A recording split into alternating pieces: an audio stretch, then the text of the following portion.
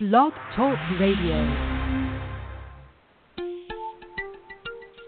Welcome to Chicago's Legal Latte, a series of podcasts brought to you by Lavelle Law Limited. Throughout this series, the attorneys from Lavelle Law will share their answers to questions about a variety of topics for individuals and small businesses. To participate in today's discussion, you can email us at podcast@lavellelaw.com. Despite having hosted this podcast for, I think, going on 5 years now, I still get very fascinated sometimes by the topics we get to cover. And today's discussion may be near the top of the list for me. Hi, everybody. This is Jim Mitchell. And today we provide what I think is just a great example of how the courts are often put in the position of being at the leading edge of business or even societal decisions as they have to take on challenges of deciding cases of issues that simply did not exist before as new technologies and behaviors develop. Now, joining me for the discussion will be one of the area's leading litigators, attorney Matt Sheahin. Matthew, as you may know from listening to the podcast in the past, is a partner at Lavelle Law, and he's going to help us dissect a current case dealing with the Illinois Biometric Information Privacy Act. Now, what is that? Well, that's why we're here. We're going to find out what it is. So, first of all, good afternoon, Matt. Thanks for taking the time to tackle this one. No problem. Looking forward to it. So, as I mentioned, we're going to talk about a current suit dealing with this Illinois Biometric Information Privacy Act. We're all familiar with privacy regulations from companies or institutions with whom we do business and who hold data about our lives. But this goes further. So, if you will, give us a description of what this new Illinois law is designed to do.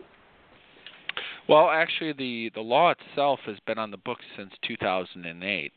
However, it's taken some time for a private individual to actually file suit on the act, and that is what's currently going on in federal court in Chicago in the Northern District of Illinois and also in the Circuit Court of Cook County.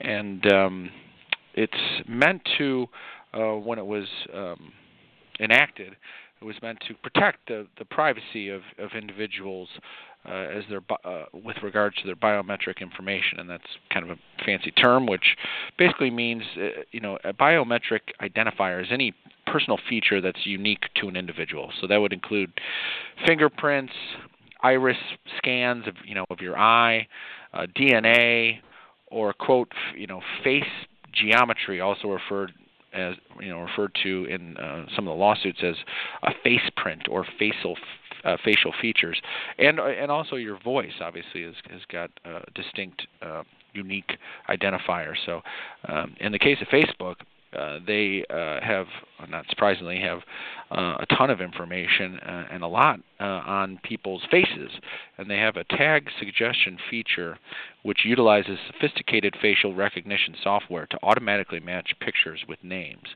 And so you can imagine, as you may have, that you're matched with other people where maybe your picture is popped up on their Facebook page, and you start getting cross-reference between other people, some of which you may not know. Maybe a friend of a friend that posted a picture, and all of a sudden you're getting a match because of the Facebook database. And is this lawsuit specifically then targeting the Facebook behavior? Is that what this lawsuit is focused on? Yeah, it says no private entity can gather and disseminate an individual's biometric information without prior notification to that individual and written permission from that person.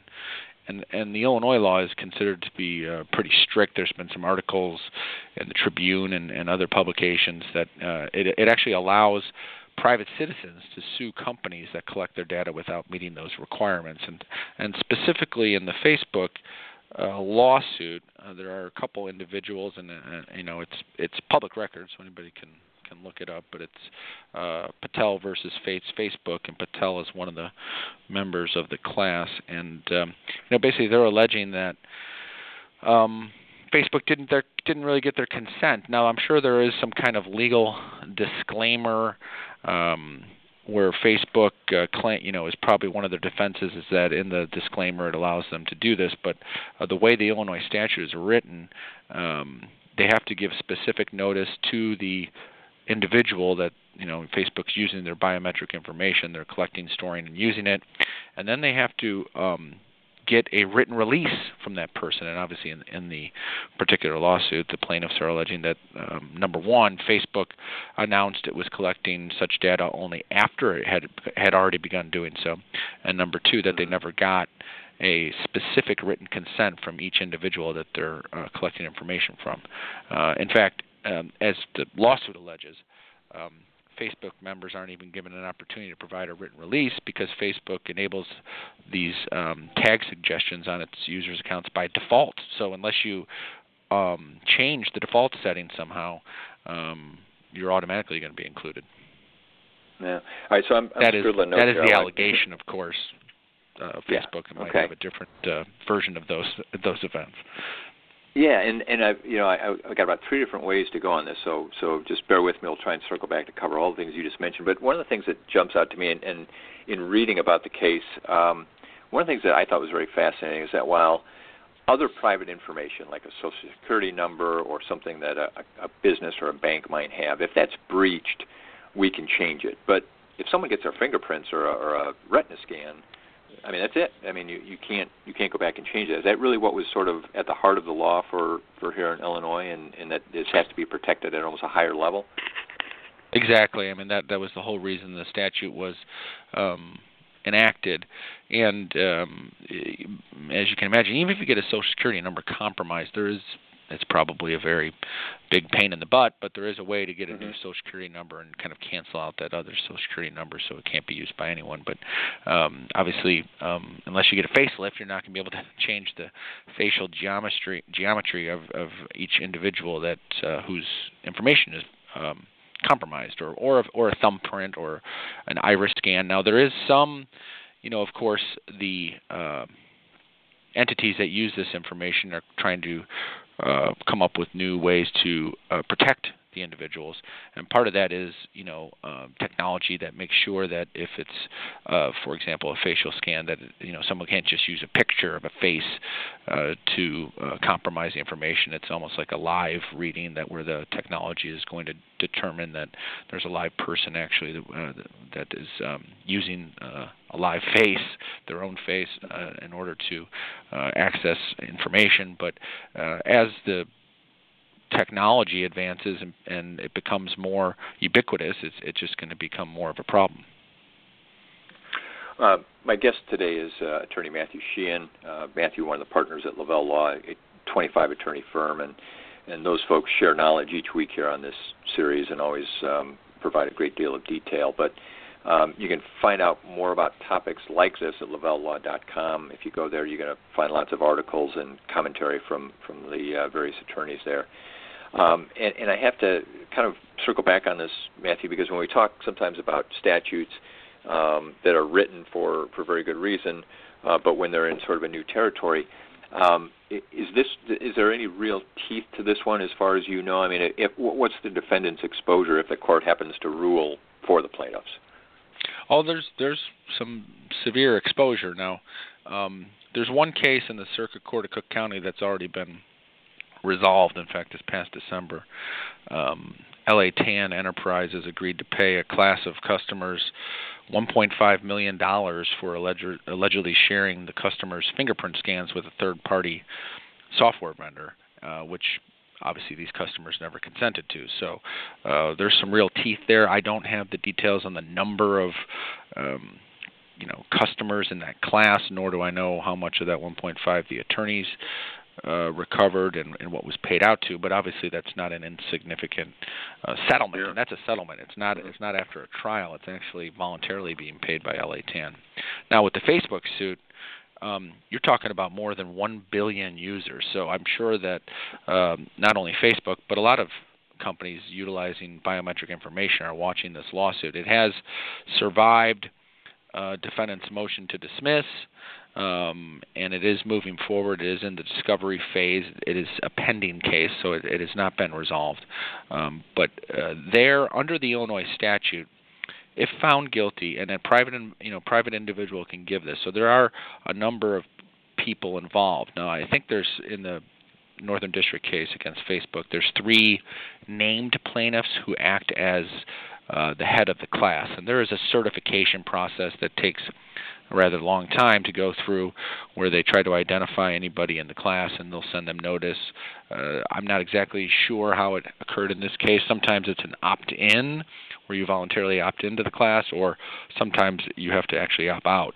I am not certain as to what occurred in this particular case, but in any event, it is a class action, so there is a lot of certainly potential liability against Facebook here.